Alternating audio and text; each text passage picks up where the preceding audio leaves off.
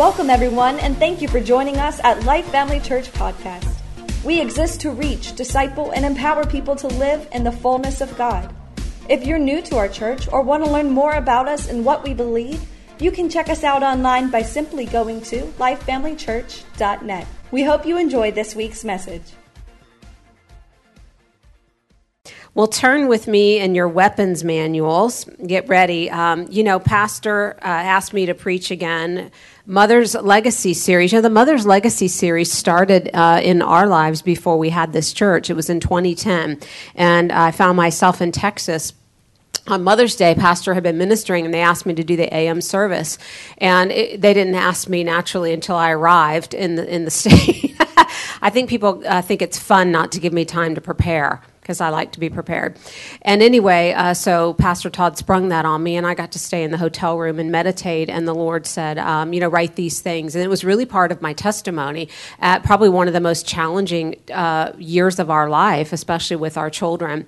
And so a Mother's Legacy began, and if you're interested in those, you can, in the Source Center, ask for all of them. This would be 2019, and 2011 was a legacy of the Word.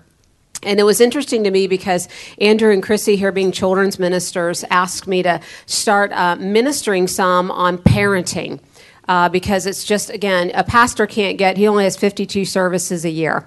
And I don't know about you, but 52 times of him preaching the word is not enough for me to live on. So we feed on the podcast and we feed on other things. And I realized when they had made that request, I said, I already have. That this entire Mother's Legacy series is nothing but parenting, how to raise your children. And again, it's not just for moms. It's for you two dads. It's for if you're a godparent, if you're a grandparent. It takes the entire body to rear children in the admonition of the Lord. Amen? So it takes a village. 2011 was a legacy of the Word. Leaving a legacy. The things that you're leaving behind, only the things that remain will be spiritual things. So it's wonderful to leave jewelry or leave a car or leave financial, blessings to your children or grandchildren, but those things are not going to remain. They're not going to help them living life from the inside out. They're not going to make them successful because sometimes those things, Proverbs says, will take wings and fly away.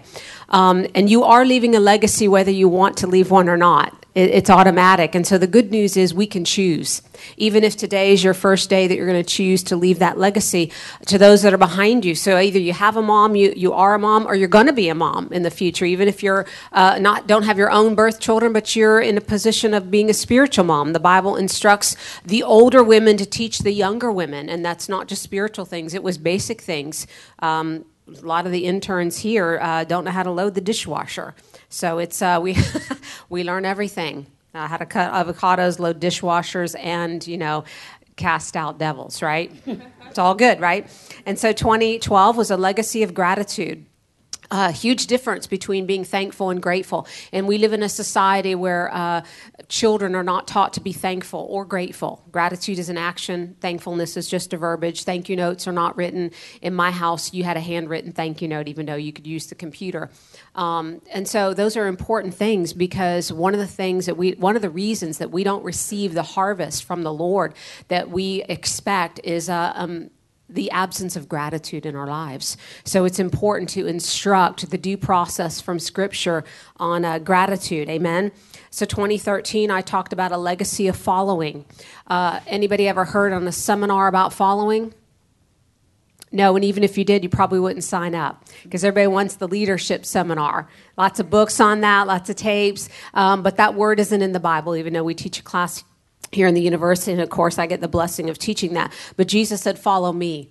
So followership has to be instructed. How many of you were born knowing how to talk and walk? Oh, none of you. Okay. So how many of you were born again knowing how to talk right and walk right? Yeah, so these things have to be instructed. They have to be demonstrated. And it doesn't matter what level you're demonstrating it. Whatever it is that you've learned and know, pass it along behind you, even if you're only one day ahead of them. If you're 40 and your kids are 20, so tell them, whatever I've learned now, I'm teaching you now. Why? So you can do it better and faster than me, because you're going to have to take care of me later. Just kidding. Yeah. Because we need you to be better and faster. Legacy of a sound mind. A different kind of life begins with the way you think. We live in a time that the Bible speaks that people will have reprobate minds. So how do you have a sound mind? How do you have an undisturbed, unperturbed mind? That's an important thing to teach young people today. How to stand, how not be not given to emotions. So 2015 was a legacy of truth. Just because something looks real, feels real, and sounds real, does that make it truth? Absolutely not. But in our society, people accept those things as truth, but they're not truth, even facts. So feelings are real, and circumstances might be factual, but that doesn't make them truth. So how do you tell the difference? Those are things we need to instruct. Amen? A legacy of spiritual things. The things that pertain to the Spirit are what remains. How to raise your children and grandchildren in the local church. 2017, a legacy of giving. Giving is not a moment, it's a lifestyle. It's not what you do, it's got to be who you are. It's got to be your nature the same way it is your Heavenly Father's nature. Last year was a legacy of hope in a world where the Bible says also that men's hearts will fail them from fear. So there has to be hope. You have to know what your hope is and that your life is anchored in it through the storms of life, because the storms come, right? The Bible says the storm came to the house. In other words, hell and high water, it's a coming. But what do you do when it comes? And so you have an anchor in the storm. These are the things that remain. They're called legacies. So this year, as I was seeking the Lord on what he would have, he said, teach them on a legacy of a pastor. And although it's normally a sermon I preach when pastor is not present. And if you're wondering if I've preached that 4 times in the last 4 years. And so again, you can access that through the podcast once a year, 2014, 15, 16 and 17. But a legacy of a pastor. Spiritually and biblically in the scriptures, you will find as a Christian, a pastor is the dominant source of supply in your life, but the most unknown and misunderstood. The dominant source of supply. You thought, I thought money, if I gave in the offering, that would be my source of supply. No. The Bible doesn't say that. A pastor is the dominant source of supply. The same way is the shepherd the dominant and almost exclusive source of supply in a sheep's life. Yeah, all the good things come to the sheep through the shepherd. So the pastor is not the door to be punched, kicked, and busted open or ignored. It is the portal through which your future can be accessed. It's the one that God has authorized legally for blessings to come that would not be able to come through another way because the enemy has rights too. God is a legal God. He put things in the earth that he can't change. But he made sure that there were legal ways that you could access much of that. So much of your forward progress spiritually, dominantly, would come through that particular door. And of course, you'd like those scriptures, and I'll be happy to share a few with you today. Amen? So a legacy of a pastor. What is a pastor? The office. What does it encompass? How to receive from this God-ordained supply in your life. So how many of you know that a supply can be available to you, but you can't receive it if you don't know how to access it? So is a supply of water available in your home? But to access water, we're going to have to turn the faucet on, right?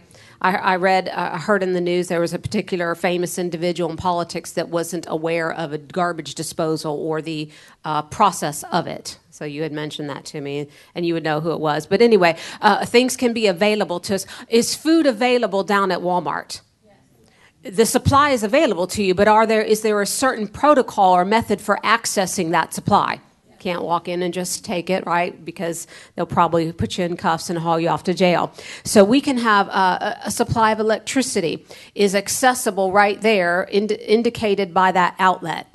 But unless I know how to access, does it have the proper device called something to plug in, will I be able to receive the supply?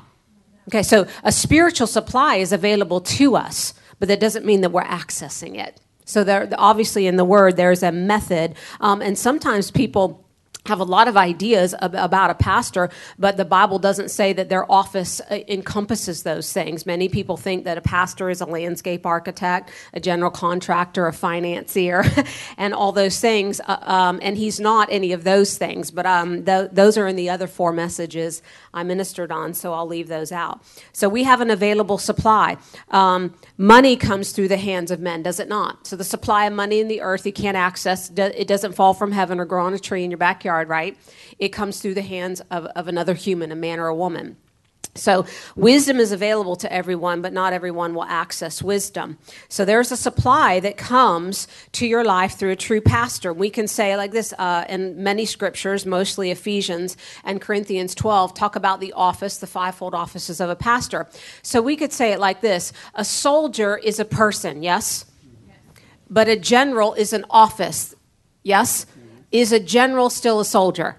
Okay, but he's not a general, he has the office of a general. Okay, so a pastor doesn't stop being a Christian, but he stands in a different office than a regular Christian. So in other words, that office is a mantle or a coat he has on, like your boss stands in an office. He's still a human like you, but he has an office that has a supply for you. A financial supply. And so you traded your time dollars for that financial supply. Yeah. So a pastor has a supply that God has ordained him to have for us that has nothing to do with the person. So Jack doesn't have anything for you. Jack don't have Jack. Okay. So anyway, that's why people say, well, why do I need to call him pastor? Pastor is the office. And what I do is like Elijah, I take that coat and I strike that water when I say that. He understands that he is not to hinder the supply. He is to let the supply flow and not stand on your air hose, so to speak. So if you want to access the supply in something, the first thing you need to do is address it properly. When I go to my dentist, his name is not Greg, it's Doctor. I'm not interested in Greg. I want to know what doctor has to say about my teeth. I need to access the mantle and the supply to my life. And so that's one of the ways that we have to teach our children to recognize it. So the Greek word translated pastor in the King James literally means shepherd. In John 10:11 through 13, Jesus said, I am the good shepherd. The good shepherd gives his life for his sheep. So when God has placed an under shepherd, which is a pastor underneath him, he said in the Old Testament, there are pastors or shepherds after my own heart, which meant there were some that were not. So fortunately, I can talk in front of him and say we have one after God's own heart. Isn't that good news? Okay, so I don't have to flatter him. He's after God's own heart. So he gives his life for the sheep. So turn with me in your weapons manual to 1 Peter.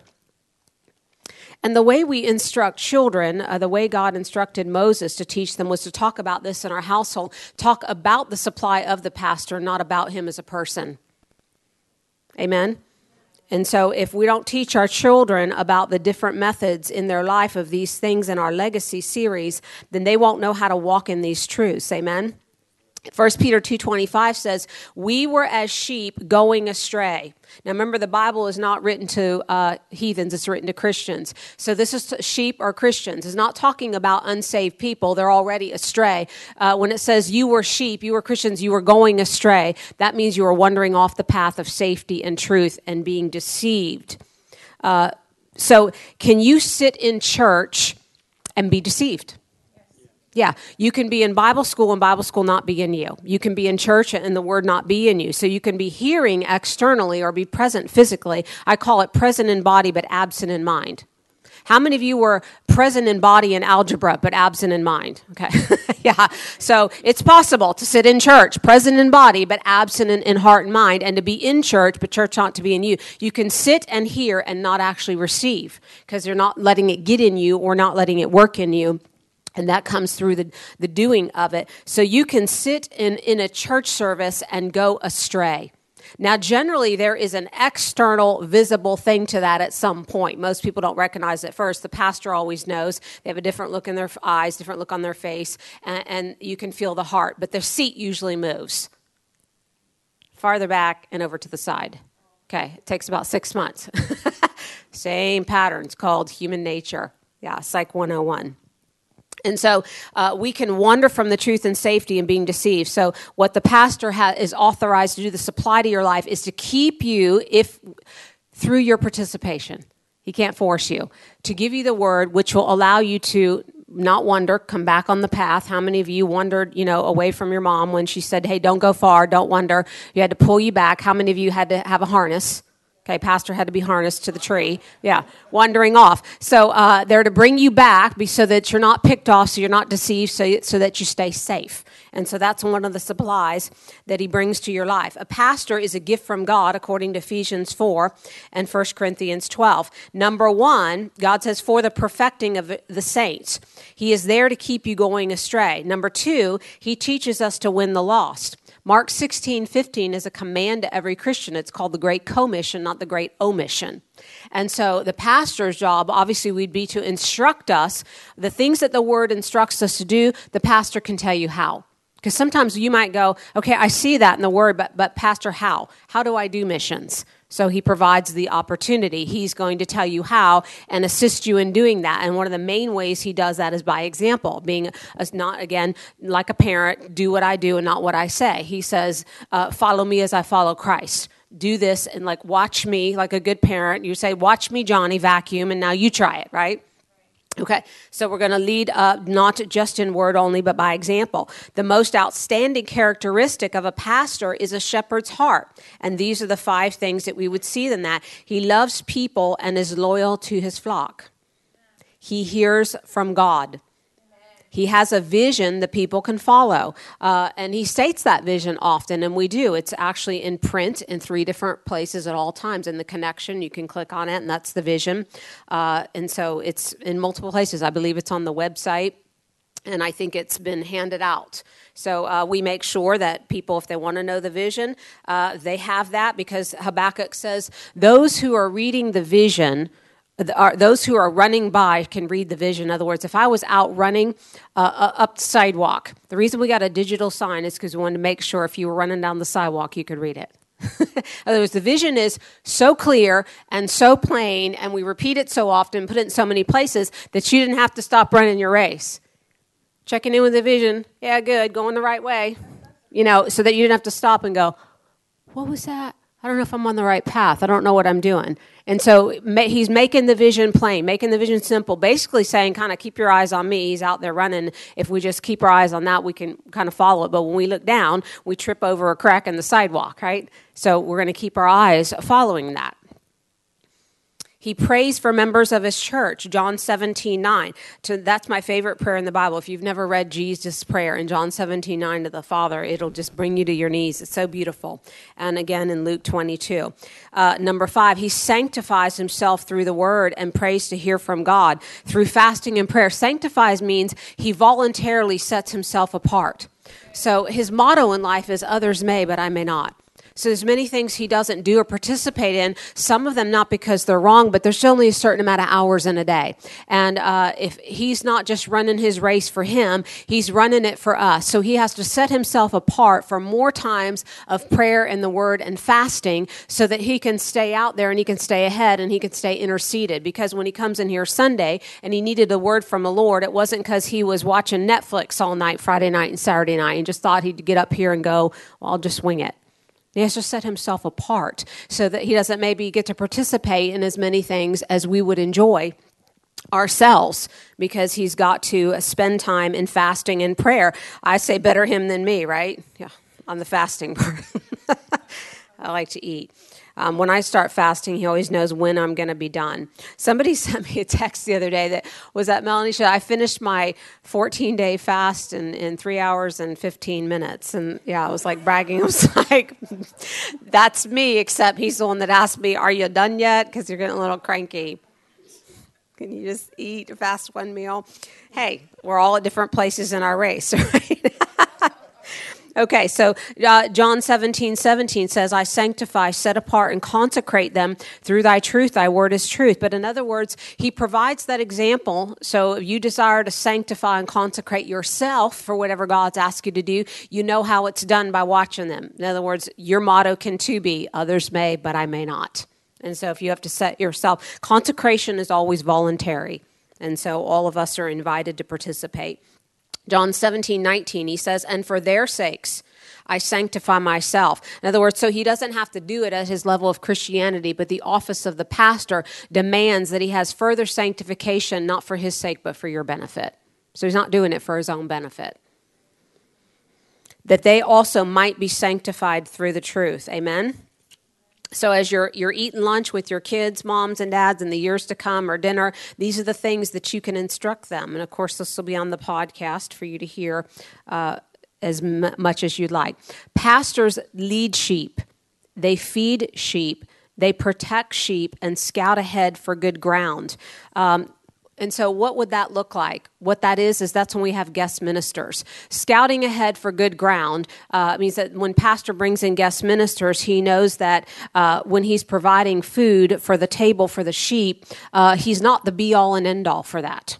That God expects him to work with other fivefold ministers and bring them in here to share things with you that you might need for that year. Now, there might be a different minister in one year and not the next year. It's because that's under the unction of the Holy Ghost. What is that flock of sheep or that company? We can look at it in military terms. They might be the Navy over there, but we're the Marines here. We're not doing what the Navy's doing. We're doing what God asked us to in Company A, in the Marines. So what do they need? What training do they need for the vision that God's given the pastor for this direction to go? So he brings in ministers to fuel you along the lines of the food you would need, just like a great personal trainer or coach would be like, hey, today we're working on this, and this is what you're eating and drinking, for your gold medal, whatever you're running for.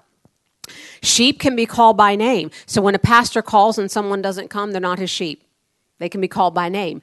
And if you know, in the natural, if you've ever read anything on shepherds, that shepherds will mingle their flocks during the day. 5 different shepherds, let's say, anywhere in the world that they're still sheep herding, which is a lot of countries.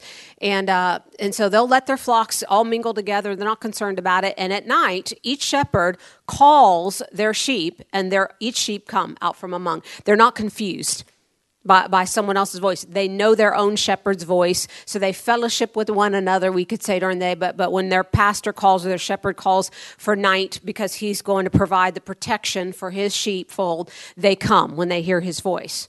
So the sheep respond to their own shepherd's voice. The sheep are anointed with oil by the shepherd to keep away flies and gnats. So one thing our pastor does is he makes sure that the oil vat is full. And that if you want to be oiled, you can get under the spout when the glory is being poured out. And what the oil does on you is it keeps away the flies and the gnats during the week, the Beelzebubs, like he always says, bzzz. Okay, the reason we have oil here every Sunday, in other words, there's no lack. You don't need to come in for Sunday and go, oh, we're not having oil today.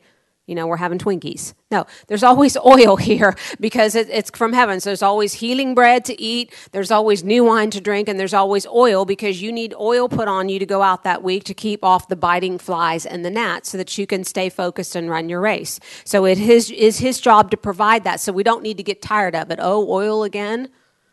No, go on ahead and get eaten up all week long if you want. No one's making you be oiled up. Like your mama, I don't want to put sunscreen on. How many of you every time you had a sunscreen, you're like, ooh, you just braced for the sunscreen to keep stuff off of you, or the bug spray. That's stinky. And she's spraying you down, and you don't want to have slathered down or sprayed down anything. But notice God did not include our enjoyment. It isn't saying hey, you're going to love it. No, he didn't even say it was your decision. And so there are things you just decide in life, I'm going to enjoy this because I don't feel like being miserable. Yeah, you can actually like stuff because you choose to.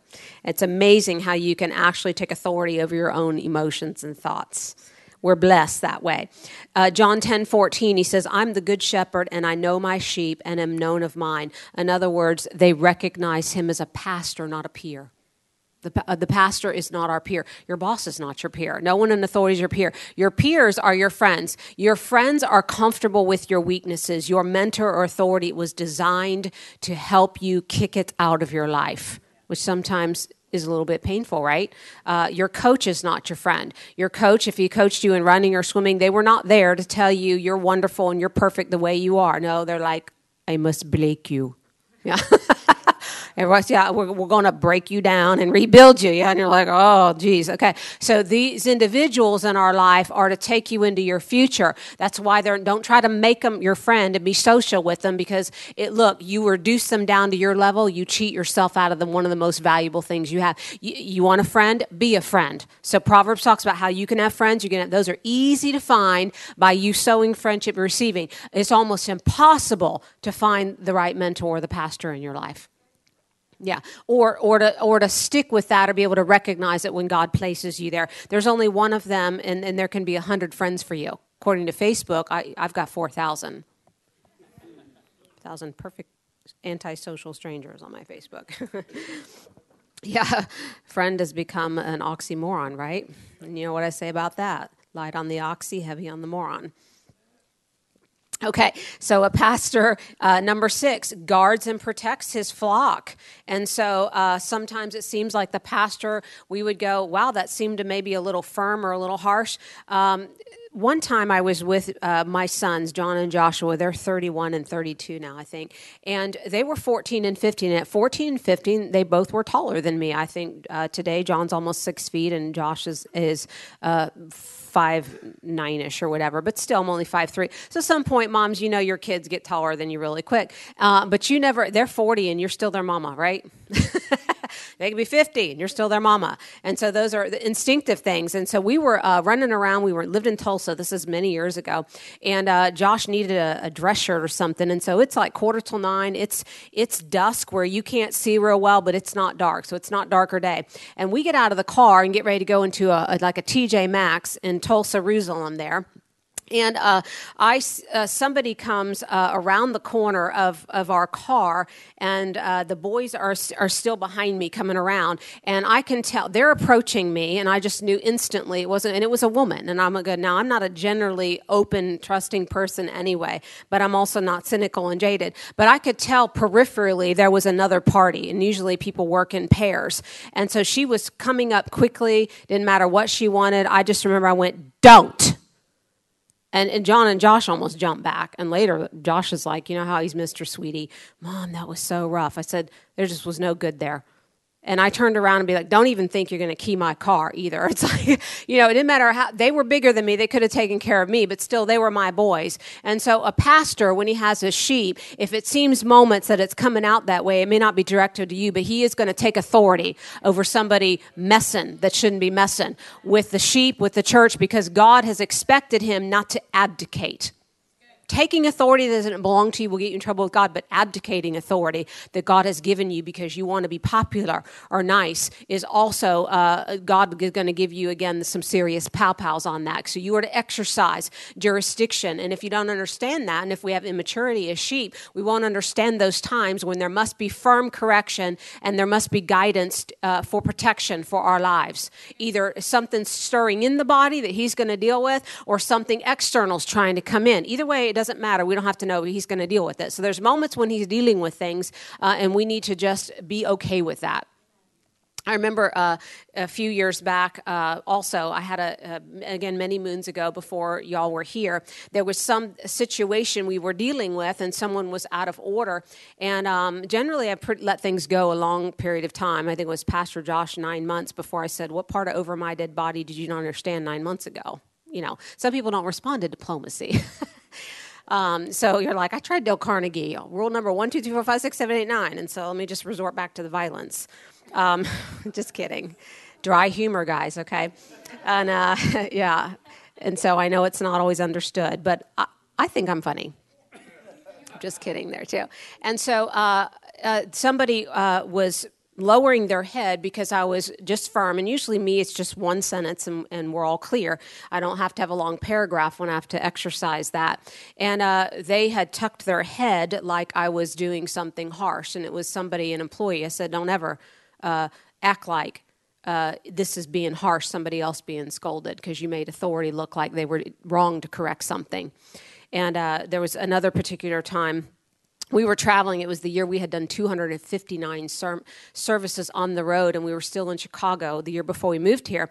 And I had get a pedicure like twice a year. I like pedicures. And I had gone into this little place by my house, just running there with a bunch of errands. We were off the road briefly. Thought, let me just get, this mess cleaned up down here and fixed and the little toes polished. And I'm trying to enjoy the pedicure. And it's the only time I read a magazine on occasion, what's in, what's out. I don't know. By the time you're done, you still don't have any idea. Everybody else had a different opinion. And so I'm sitting, and there's nobody there but just me here, and the door is about 20 feet away. And the gentleman, the sweet Asian couple, they didn't speak very much English.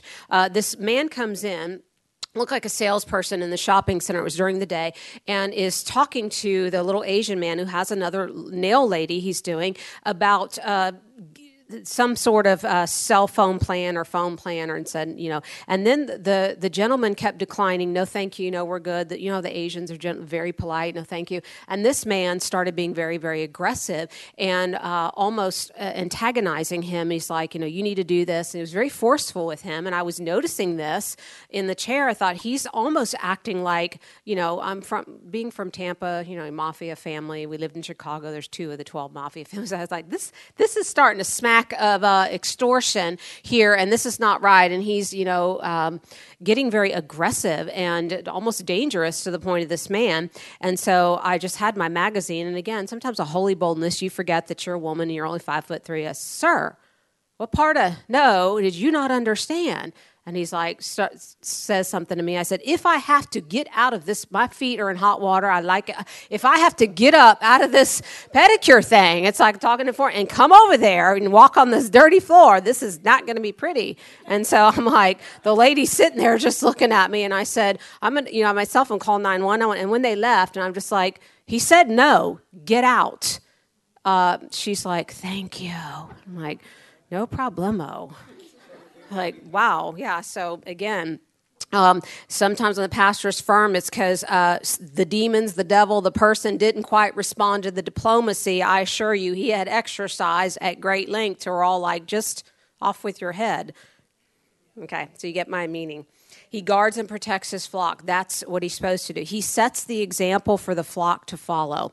1 Peter 5:2-3 says he's to feed the flock of God, which is among you, and he is to take the oversight of. So his responsibility. And sometimes, did your mama ever make you eat liver? Okay, if you're living this generation, they figured out that there's a better way to get iron. But my mama used to make me, and we didn't eat bites. We ate all of everything on the plate, and you were left to sit at the table in the dark because we weren't going to burn lights for you for 2 hours until you finished it because there was no dog, there's no shag carpet to hide the peas in, and you sat there until you finished it because, again, starving children in India, and don't try to tell them to pack it up and send it FedEx because then you're going to get slapped into next week. And so, when I was older, I said, Mom, Mom, anything that you have to smother with onions and bacon, and you can't stop gagging. If bacon can't alter it for you, you shouldn't be eating it. Shouldn't be going down this hatch, okay, if it's trying to come back up. And so, can we take an iron pill? Can we eat spinach today?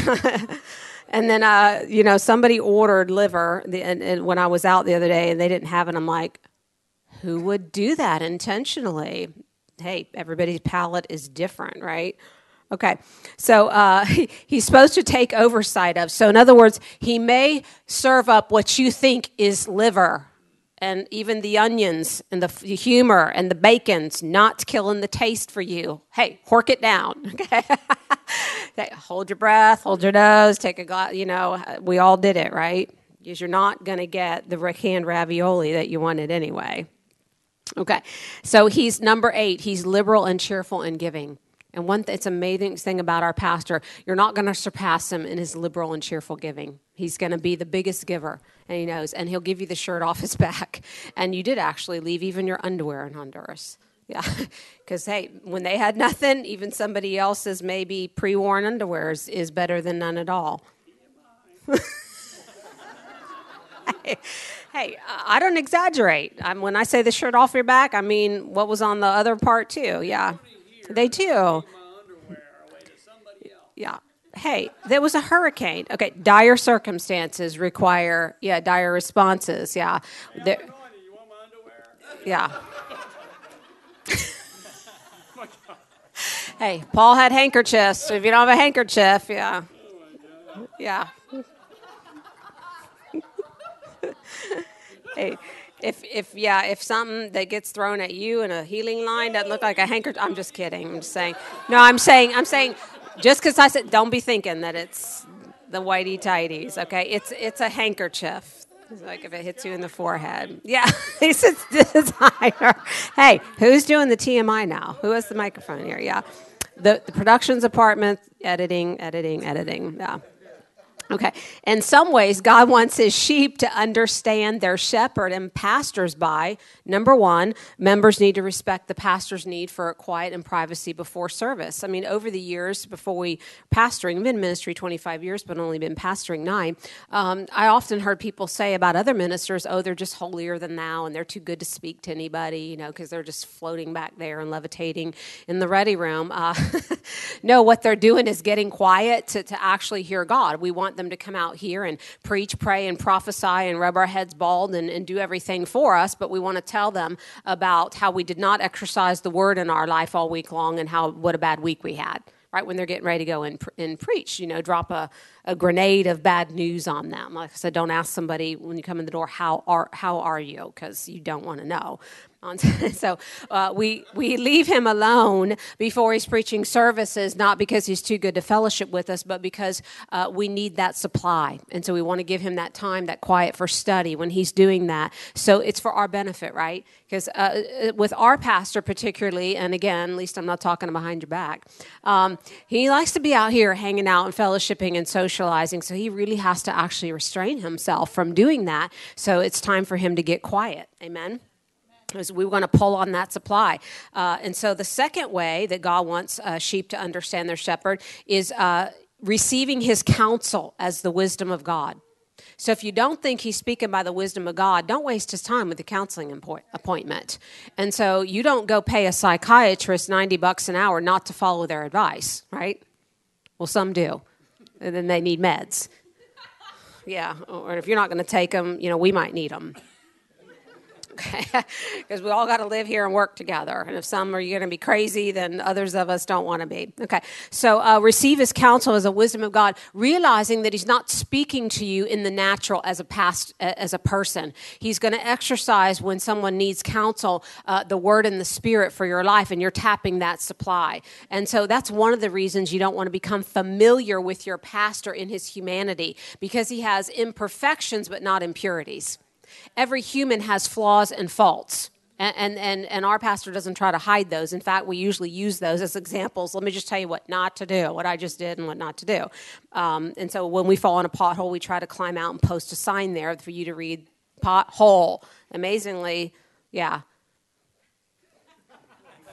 Y'all have seen Bugs Bunny. So people don't always read the sign. So he's dealing in supernatural wisdom, not human philosophy. So know this, a mentor is not the person's advice you listen to, it's the person whose advice you follow. So don't say someone's your mentor when you're like, oh, I just wanted to hear what you thought, but I'm going to go take an opinion poll because you're on one on the list of 5, but I'm going to talk to my parents, my friends, and I always take a Facebook poll. And so I had to tell one person one time, please don't ask me because I don't like to suffer by comparison. Just leave me off the list.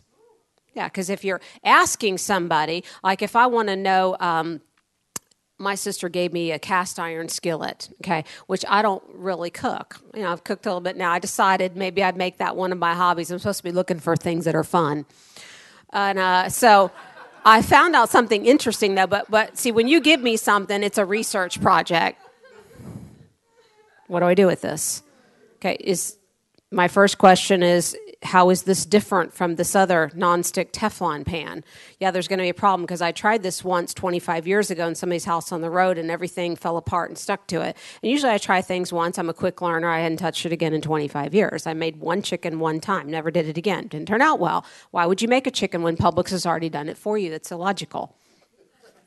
And so this cast iron skillet, it's just like everything's going to taste better. Well, now on the other side of that, I realize it's a magic pan because it's made me a better cook. The same eggs I made in the Teflon pan just magically taste better in the cast iron skillet. So all of a sudden, I am a good cook if I can make it in there. And so I had to call up and say, and I think even Matt told me, he's like, yeah, you wash this out. Are we supposed to wash it or not wash it? All the Google research, it rust or whatever. Well, eventually you can wipe it out and you won't even have to wash it. And I remember that advice the other day. I'm thinking, I wonder what point in the life of this pan this would happen. Was it going to be 6 weeks, 6 months, 6 years? Was it based on the usage? So my mind always has an ABC 1, 2, 3 analytical. So then I have to pick up the phone, like the crock pot, Sherry. It said 5 different types of beef in this recipe: chuck roast, rump roast, round roast, and something else. I was like, I don't want 5 choices. Why can't it tell me this is what you pick and this is why? Now I don't know what to pick because I don't know what's different about those. Well, I don't even know what they look like. So I have to go to the public session. So everything, it can be a research project in your life. Amen? Very complicated. So we're going to... yeah. In other words, but my point was, you're like, what is the point?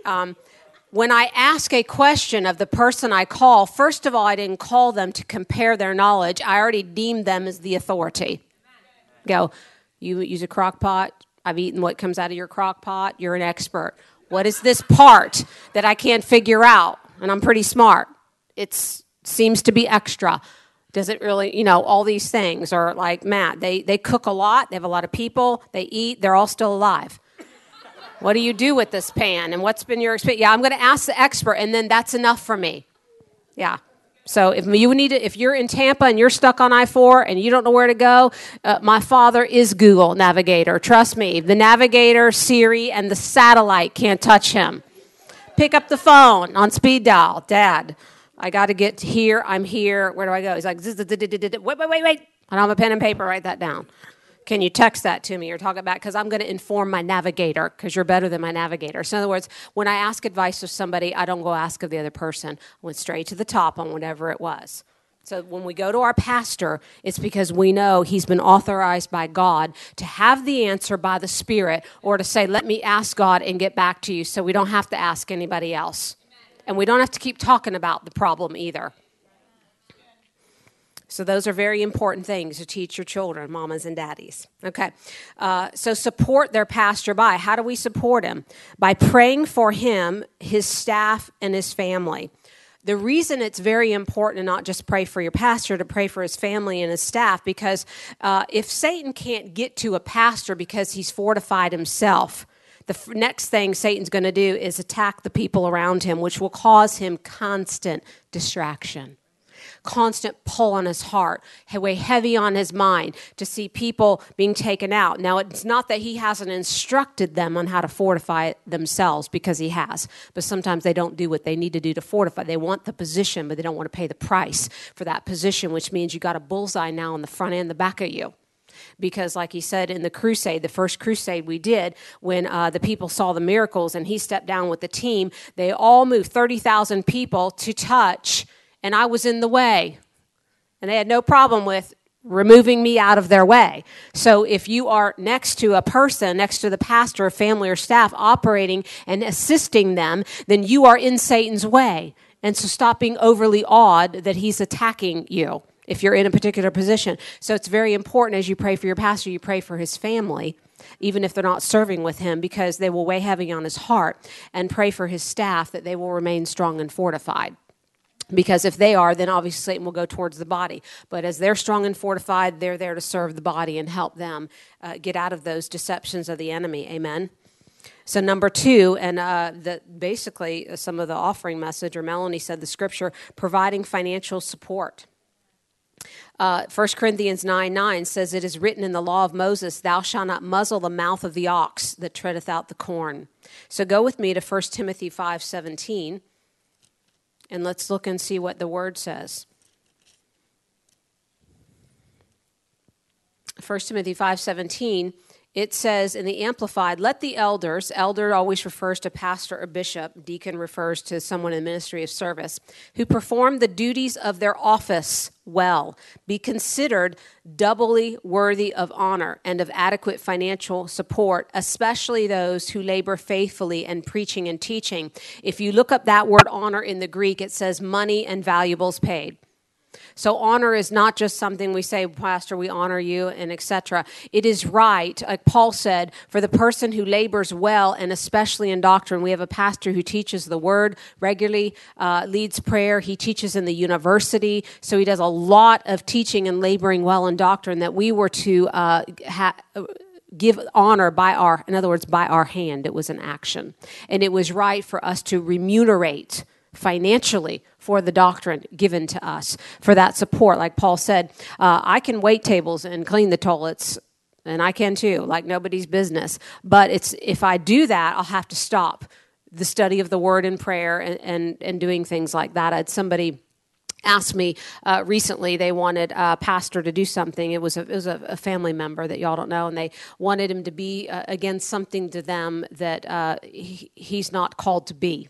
Just accommodate their needs. And I said, now, I'll be happy to relay your message that you would like him to spend time reading and studying and supplying you with this need. And I'll let him know that he'll need to stop casting out devils, raising the dead, and healing the sick, because what you're asking him to do is take this time that you've taken to become this person in your life and now become just like you. And then one of you won't be necessary.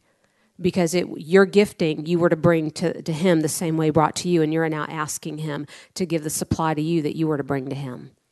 I'll be happy to relay your message. Yeah, I'm just the messenger. All messages go from you to me to him, right? Okay, so he says, turn and let the pastors that stand, preside, and maintain well be counted worthy of double honor, money paid valuables, especially those who labor, they work hard, and they feel fatigue in the word and doctrine and instruction. It's not that a pastor needs your funds. This is what God has instructed. Our pastor particularly has a business because he wants to be a huge giver in the kingdom of God. But the most dangerous thing for you in your life, outside of not recognizing that you need a pastor and the one that God's picked for you, is for him to be discouraged, him to be fatigued and tired. The main way he becomes that way is when he watches the sheep he's instructed and worked so hard for not take that word and not win in their life. And he thinks, does it matter? I was listening to Rick Renner, and he had a quote. I don't know if you know Rick Renner. He's like Brother Copeland, but he's in Russia. And he said there are moments, even when he's in the perfect will of God, has a great life, knows that Jesus is coming soon, but he said there's moments when I get tired and I wonder, is it even worth it? Does anybody even care? Does it matter? Because sometimes you cannot see. You're working so hard, toiling and laboring, wanting everybody to come behind you and win and fulfill God's plan in their life, and they're doing everything but that. So we want to be a blessing. We don't want to fatigue and cause discouragement to come through our pastor's life when he looks out in the harvest field and he says, oh, I'm so glad that the Smiths are just having a great marriage and winning. Thank God. I'm so glad. But if he looks out there and he says, Billy Bob, Millie Sue, they just, up, down, 2 steps forward, 1 step backward, that's a discouragement to his heart that you're not winning. When he's worked hard to say, it's like a mom. Mom, have you ever fixed food and everybody came to the table and go, what's this? Did slap come all over you?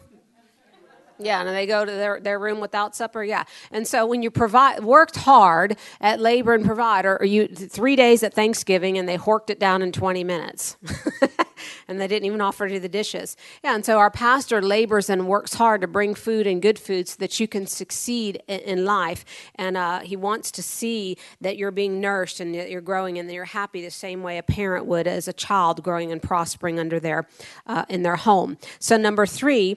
We're talking about supporting our pastor. How about this? Walking in love and forgiveness and realizing that your pastor is human. And he makes mistakes. Not impurities, but imperfections. Like we all don't have imperfections in our personality. Do we all maybe say things we shouldn't say at times? Maybe we say the right thing, but in a slightly wrong way. Yeah, and so not thinking, oh, I would have said that better, or I would have done that better, and corrective even in our thoughts, much less our vocabulary. Instead of having pastor for lunch, you had him for lunch. Yeah. And so walking in love and forgiveness. Christians need to be under one pastor.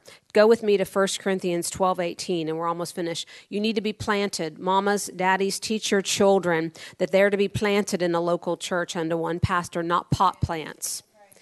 Because pot plants, anybody know anything about plants? I don't. Sherry's taught me everything I know. But I'm told that pot plants get root bound and they die.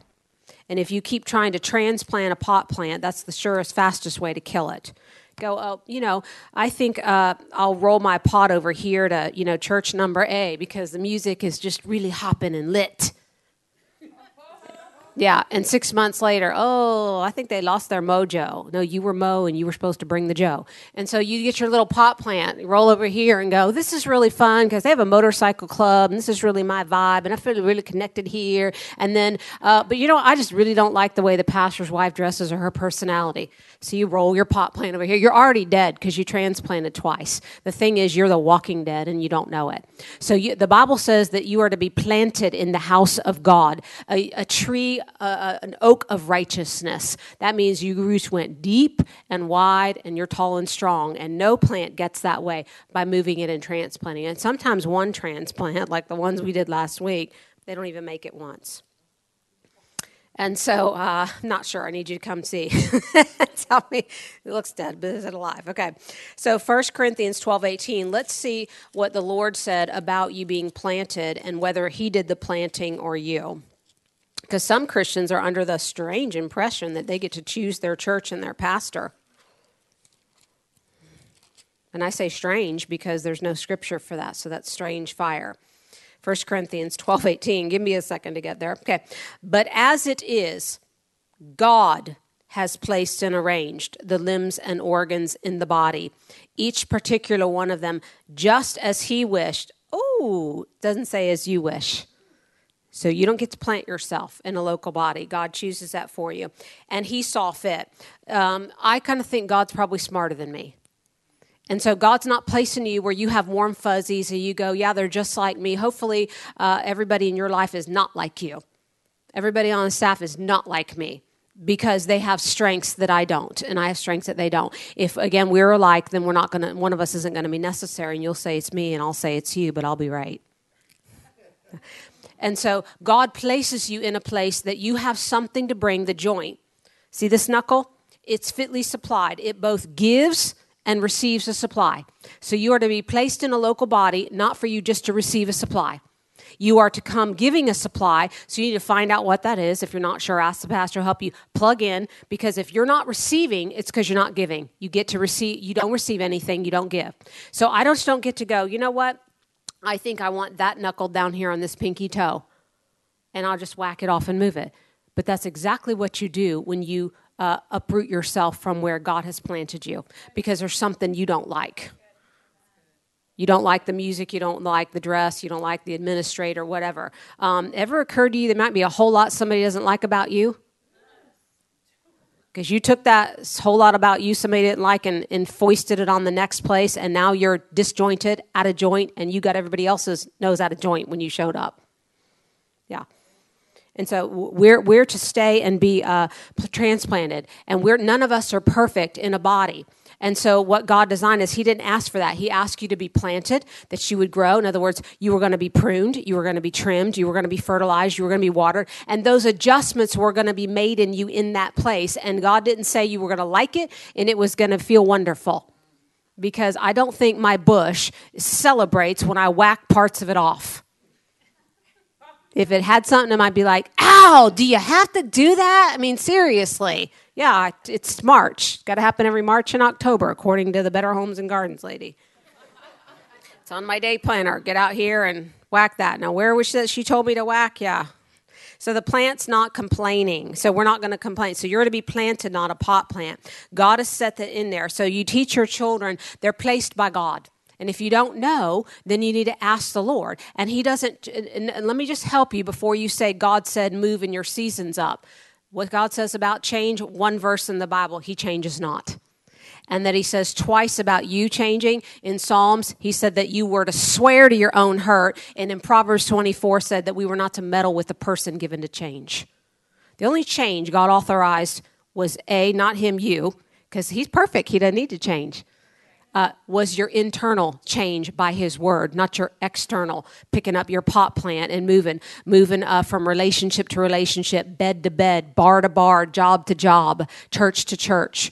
That you would build nothing. You would build nothing and you would leave nothing. You'd be a taker and you would cause bankruptcy.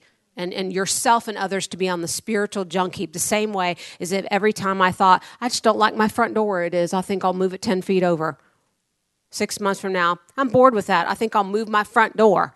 What would happen if we did those things? You know what? I really don't like those tires on my car where they are. I think I'll go down to the local car dealership and move these tires 6 inches backwards on each side because I'm bored. I want it. And then worse, I say, God told me in a dream. Could we just leave God out of that stuff? Because he's not schizophrenic or bipolar. And I'm trying to make this light, but it's actually not. It's life and death to your family and to your children that they understand about being planted. The only time we have moved those things is when we were moved out of state. It wouldn't be possible to go. But it wasn't because we wanted to be moved or we were unhappy in there, even though there was much challenge in our life. Anybody have challenges in their families? Yeah, every Christmas and Thanksgiving, just like the Waltons Wonderful at your place, not at mine. Yeah. Always. And so, in other words, we're family. This is life. This is how we do life. We're going to get along and we're going to figure this out because we're stuck with each other. And so we want to make the best of it. Same thing in a family of God. You just don't get, now we think in America that we can do that we can change jobs, relationships, partners, whatever, as often as we want. But God didn't authorize that. And sometimes if things aren't working in your life, that's the where it needs to be. So we're placed by God, not our own choice. Does the person under authority have the right to choose their authority? No, it doesn't work that way. So when you were in the military and you thought, that sergeant's mean, I don't like that, can I have another one? Anybody ever even try to ask that? No, because you weren't few fries short of a Happy Meal in the military. And if you were, you zipped it, and that made you, what Proverbs says, smart. Even the fool when he's silent is considered wise. Yeah. All Christians need a pastor in order to grow. So you're not going to, there's no such thing as a TV pastor. Because when he is your pastor, then why do you call our office when you need a tuna casserole and you're in the hospital and you want prayer? Or you need to be married or buried? No, call that guy on TV. Yeah, don't call here because we don't know you. And I don't know how to do a tuna casserole. Okay, a true pastor teaches his flock to be fruitful and to overcome the snares of the devil and to come into unity. Unity was not automatic. It was going to have to be worked at. People talk about it a lot, but there's not a whole lot of action. It's one of those conversation things. He also teaches you to be faithful. Turn to Matthew 25:21. Faithful is such a rare commodity today that Jesus said, when I return, will I find faith? Will I find it? And if Jesus asks a question and doesn't answer it, woo! That's something we ought to meditate on. You're like, Lord, you always answer everything in your word that you asked and everybody else asked. That one, he didn't put the answer to. He said, will I? I guess that meant it was up to us. Matthew 25:21, his master said to him, well done, you upright, honorable, admirable, faithful servant. You've been faithful and trustworthy over a little, so I will put you in charge of much. So God's provided the pastor with supernatural equipment, words of wisdom, words of knowledge, prophecy, tongues, and interpretation. These gifts help him lead, counsel, and govern. Let me say it this way. The gifts of the Spirit keep a church clean, and sometimes that's why it's small. Small, 8x10 room, but it's going to be clean. Yeah, so the gifts of the Spirit will keep a church clean because you can't just do anything and everything when the gifts of the Spirit are operating. So it's not big enough to hide sometimes, but that's what he's supposed to do. So how do we receive from this supply? So now we know biblically it's the dominant spiritual supply in our life, and we know what it is, which means we know some of the things it's not. How do we receive from it? How do we turn that faucet on or plug it in? We've mentioned one thing already, financially, but the second way in the Word, only two ways, is prayer. Turn with me to Ephesians 6:19. Paul instructed them how to pray for him. It is right for a leader to instruct you on how to pray for him because, again, you're not born knowing how to do this. When you went to your boss, they instructed you on what they wanted you to do and how they wanted it done. You didn't go to them and go, hey, my last company, we did it this way. They'd be like, this is not your last company. This is a different company, and this is the way we do it here. We're not saying that way was wrong, but, again, this is the way we do it here. So Ephesians 6:19 in the Amplified, Paul said this, and pray for me also that freedom of utterance means something said, may be given me, that I may open my mouth, which translates in the Greek the front edge of a weapon, to proclaim boldly, speedily, and mightily the mystery. Now, if you thought about the Apostle Paul, if you don't know anything about personalities, you could still tell that he was operating in the D quadrant, the DC quadrant, dominant D, secondary C. Now, you would think, well, that's very odd for the Apostle Paul, who didn't seem to have a boldness problem or an utterance problem talking. That's not what he's asking. He says, pray for me that I would have freedom of utterances. These were not natural utterances in his natural personality. These were heavenly utterances. Pray for me that I'll hear from heaven, that I won't say what I want to say in the natural, that I'll only say what I hear my Father say. So the way that we receive from the supply of pastor is we pray for him. If we're talking about him to God, we won't be able to talk about him to others. So, Lord, I pray that you'll put your words in my pastor's mouth that I need to hear today. So imagine if that on the way to church every Sunday, that was our focus, our thoughts, that we were bringing the supply, that we were praying, that the water would flow freely. We didn't want a sprinkler hose. We wanted a fire hose coming in our direction. Why? For your life, not for his. His life is on the right course. You want yours to be ordered aright. So you were believing for utterances. Anybody ever been sitting in a sermon and he was talking about marriage and you got a financial answer? Yeah, you got an answer. You're like, oh my gosh, I just was looking at the scripture. He was referencing from this standpoint, but all of a sudden God showed me the entrance of his word brought light to a problem in my life. That's why you don't have to worry about what the subject is or what the person is. You can tap the supply from heaven. Acts chapter 2 says what they said was not what they heard. So whatever he's talking about faith, if you have a marriage problem and you show up and you brought faith and said, Father, you're going to put your words in his mouth, then you will leave with your answer. Because God will not deny you your help, and your help comes through the supply. He doesn't even have to know. Half the time he doesn't know what he said anyway. You can tell him he said something. He says, nuh-uh. I never said that. Well, that's why we have recordings, right? So Paul said, pray for me that freedom of utterance. These are heavenly utterances. He asks them how to pray for him, but then he instructs them on how. So people have to be taught how to pray for leaders. Amen. Utterances also come through conversations. Write down what your pastor says. If you want to ask him a question, come with a pen and paper, so that you can write down, because you don't want to forget that, right? That's a sense of honor, that I don't trust my own mind. I'm going to need to look this back up and hear what you said, because a lot of times we'll say, Pastor, he said this in a prophecy, and he says, no, get the recording. That's not what I said. And we go back and we listen to it. We're like, yeah, I left that part out. That's why it didn't come to happen and pass in my life, because these things aren't automatic. So if you get a chance to have a meal with them, don't be on your phone. Don't talk about frivolities or Facebook. Pull on the supply. A lot of times people go, well, I didn't want to talk to him while he was eating his scrambled eggs because I want to leave him alone. No, it energizes him when you tap the supply. It fatigues him when you deal in mindless minutia and frivolity around him, because you're not honoring the gift. When he wants to go away and have a steak dinner, he's not with you. Yeah, and so anytime he's around, write down what he says. Watch his Facebook for utterances, because he's not, again, putting, I was eating a bologna sandwich on the back porch and just thought you should all see it. Okay, he's putting stuff on there that'll further your life on Instagram. So write down what he says. If you get to be a meal with him, tap that supply. And pay attention. Again, those sources are food. Listen to the podcast over and over, because what you heard the second time. Anybody ever listen to something the second time and go, where was I? I don't even remember. I can tell by hearing this, I'm not even sure I was in the room, because, again, you only retain 7% of what you hear today. I would say maybe it's a little less than that. So if I listened to today's message 14 times, I heard 100% of the content. That didn't mean I did any of it, though. So that's a little bit different, or memorized it. So you'd have to hear what he said 14 times to even get 100% of actually what he said. And there's only 7 days in a week, right? The second thing Paul said to him was pray for boldness. Why? Again, this has nothing to do with personality. Paul had no shortage in the boldness department, did he? But he wasn't referencing natural things. He was saying, pray for boldness.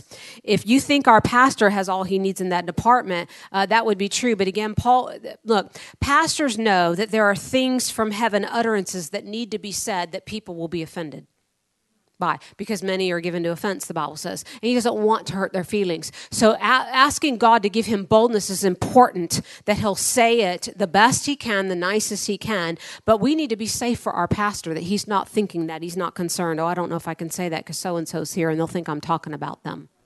So it's our job to grow up and be mature and be safe. And in the past, when people have said, well, were you preaching to me? Don't you hope so? What'd you get out of bed and comb your hair for today if you weren't hoping it was for you? And if the shoe fits, look for the second one, and you need two to walk. These shoes were made for walking. So don't we want the message to be directed towards us? Because that's what we came in here, was to get a supply, and we hope the shoe fit, and there were two of them. Amen? Yeah. And so every sermon is directly for me, and I'm glad of it. So he said, pray for boldness. Again, this was that the Lord you would hear out of your pastor's mouth something that corrected your course. You ever had a place in your life that you do in all the known word you know, And it's not it's not what you know, obviously. It's what you don't know. What we need to do is judge God true and yourself a liar. If something's not working, the word works and my life is out of order. So I'm looking for a course correction. I'm looking to be corrected. Now we use the politically correct word called guidance. It's correction, as if correction's now a 4-letter word. If I'm 1 degree off and I was headed to New York, I'm going to end up in LA in 3 hours. I would prefer you give me a course correction. So if you're here and you think you're on course and you're not, God knows you're not, he's going to bump you and give you a course correction. But if something's not working in our life, let's look to the word to course correct us, and that should come through the mouth of our pastor. Why? So we don't gutter the ball, we don't fall into the ditch, we don't fall into the potholes. If you're on a clear path and a nice smooth sidewalk, can you run faster than if you're off-roading it? Anybody run off-road? It's really hard. Lots of rocks, lots of potholes. You get your ankle twisted. You're going to have to slow way down. But if you want to speed up, you want to track nice and smooth and clean, and the pastor is going to be able to provide that for you, that course correction. So you're looking for correction. You're embracing it and seeking it rather than hoping it doesn't come and bracing for it. You need to run smack into it. We ask God for help and answers relentlessly. Then we dictate to him how it should come and through whom it should come.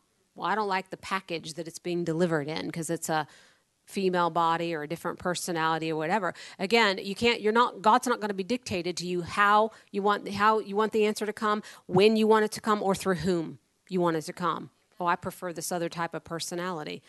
God is not really interested in our preferences, is he? Yeah. He's interested in you. He loves you, but he's not moved by your personal preference. We like utterances from the pastor and in prophecies when it's all about our raise and promotion or our spouse that we wanted or our new house. But we got to love all the utterances. We have to love the corrective utterances. And if you're not hearing the corrective utterances and pastor comes into your personal life privately, says, embarrass you and go, 6 months ago, the Lord gave you this instruction through me and you're not following it, just so you know you're not following it.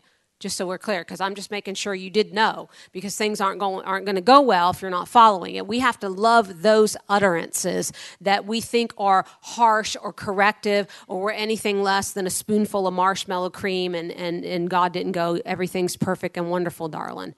No, everything will be perfect and wonderful, darling, when you comply with the word in your life. But it's not always fun to hear something other than the raise or promotion. But we have to welcome those as, in other words, when we stand up here in a prophecy line and God prophesies to one of us, you need to change jobs or you need to stop doing that or whatever, and maybe it's quiet. How come we're not jumping up and down the same way when pastor said, hey, a raise is coming?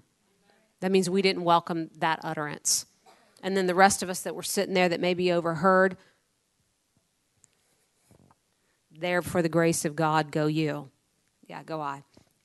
So we all want to welcome that. So spirit utterances set things right. As a congregation, moms in your home, it's your responsibility to teach. We can't be carnal Monday through Saturday and then call up and drain the staff through counseling and needs and mentorship and then come in here and just want to pull on everything and not bring anything. The joint that's fitly supplied means you need to teach your children and your grandchildren that they were to come with a supply. You came with maybe a supply of finances, but you came with joy. It doesn't mean I don't have a need when I show up for dinner. Anybody ever been to a potluck or a pot blessing or whatever you want to call it? Yeah. Did you bring all the dishes or did you just bring your one?